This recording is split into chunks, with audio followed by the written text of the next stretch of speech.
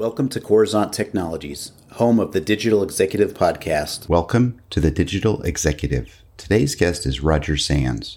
Roger Sands is co-founder and CEO of Wyebot. Roger has 17 years of executive management positions in successful networking startups and Fortune 500 companies. Prior to Wyebot, Roger was the business line manager for Hewlett-Packard's worldwide WLAN business, growing it from number 6 to number 2 market share. Roger joined HP via the acquisition of Colibris Networks, a wireless startup where he held several executive positions, including co-CEO, and was instrumental in the HP acquisition. Prior to Colibris, he was the GM at Acton Technology, founding the enterprise wireless business and building it to number 3 market share via 6 strategic partnerships. Roger also held senior management positions at 3Com, US Robotics, and Vitex Corporation. Roger holds a master's and bachelor's in electrical engineering at Northeastern University. Well, good afternoon, Roger. Welcome to the show. Yes. Hello, Brian. It's a pleasure to be on it. Absolutely. Thanks again, Roger, for jumping on. I think we've got some great things to discuss. You've got an amazing career, so we're going to jump right into the questions. Roger, your careers, great career working as a tech, in tech as an engineer. You were the vice president of engineering, and now you're the co-founder and CEO at Wyebot.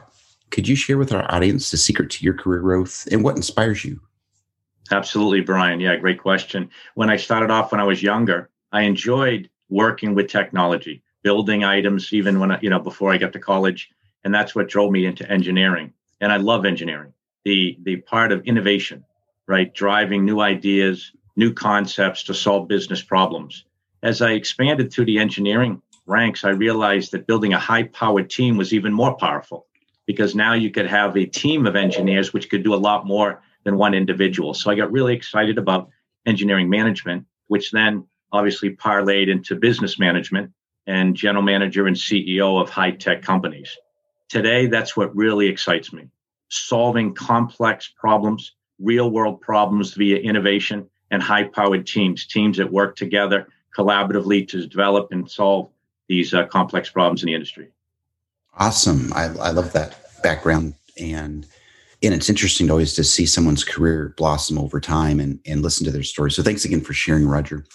And Roger, as you know, everybody globally has had to make these major shifts and pivots to adapt to this new normal. Could you share with us what you're doing to help your organization stay relevant in this economy? Sure. There's a few items. First of all, the team has worked remote. Like most organizations, we moved to a remote environment. But there's a couple areas that we stayed laser focused on, Brian. One was continued innovation. So the team was able to drive that innovation. We have a market-leading solution. And so we stayed focused on that, even through the challenging year that we've all been through, as we know, but continuing to solve those complex problems for the industry. Number two, we stayed focused on our customers. Right? Existing customers and new customers, in terms of helping them transition and support and work through, this COVID situation and this new norm. For example, in the healthcare sector, when we first started, we provided our system for free into a lot of healthcare facilities so that they could optimize their Wi-Fi while they were in a dynamic environment, setting up COVID testing sites, et cetera. So we really reached out to support our customers and then stayed continued focus internally on the innovation and how we help solve these problems. That's awesome. I know everybody has a unique story to tell around how they shifted to either help their company stay relevant or help their customers. And I appreciate the fact that you all were helping healthcare customers during this challenging time. So that's amazing. And thanks again, Roger, for that. Roger, you are obviously leveraging some new or emerging technologies in your tech stack. Is there anything you might be able to share with our audience today? Yeah, two areas that we really have focused on, and we have patents around these. One is AI.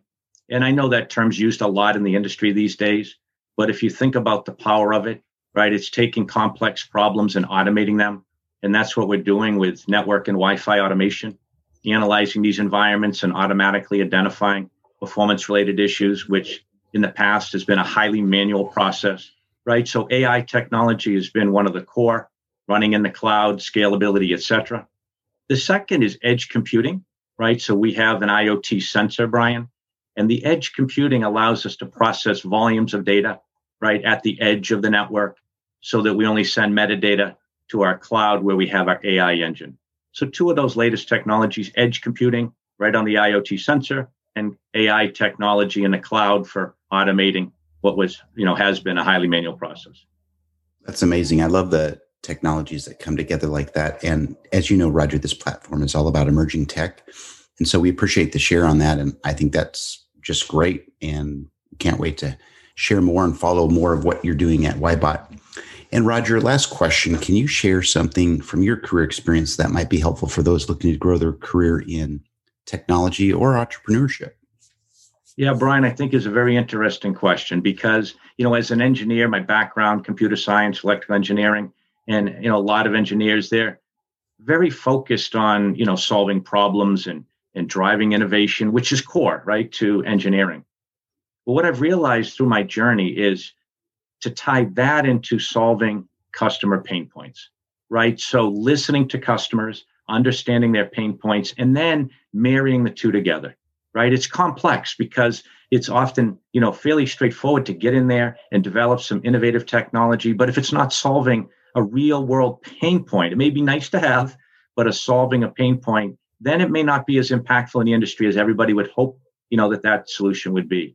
So I would encourage everybody in the technology and entrepreneur space to find that medium, right? Drive the innovation with the technology, but ensure you listen to the customers and marry their pain points with that innovation. Great. I think that just makes a lot of sense. Coming back from your background, Roger, is marrying those two pieces together certainly will help your customers and help others thrive in this challenging time. So thank you again. And Roger, it was a pleasure having you on today. I look forward to speaking with you real soon. Thanks, Brian. I'm glad I was able to join. Bye for now.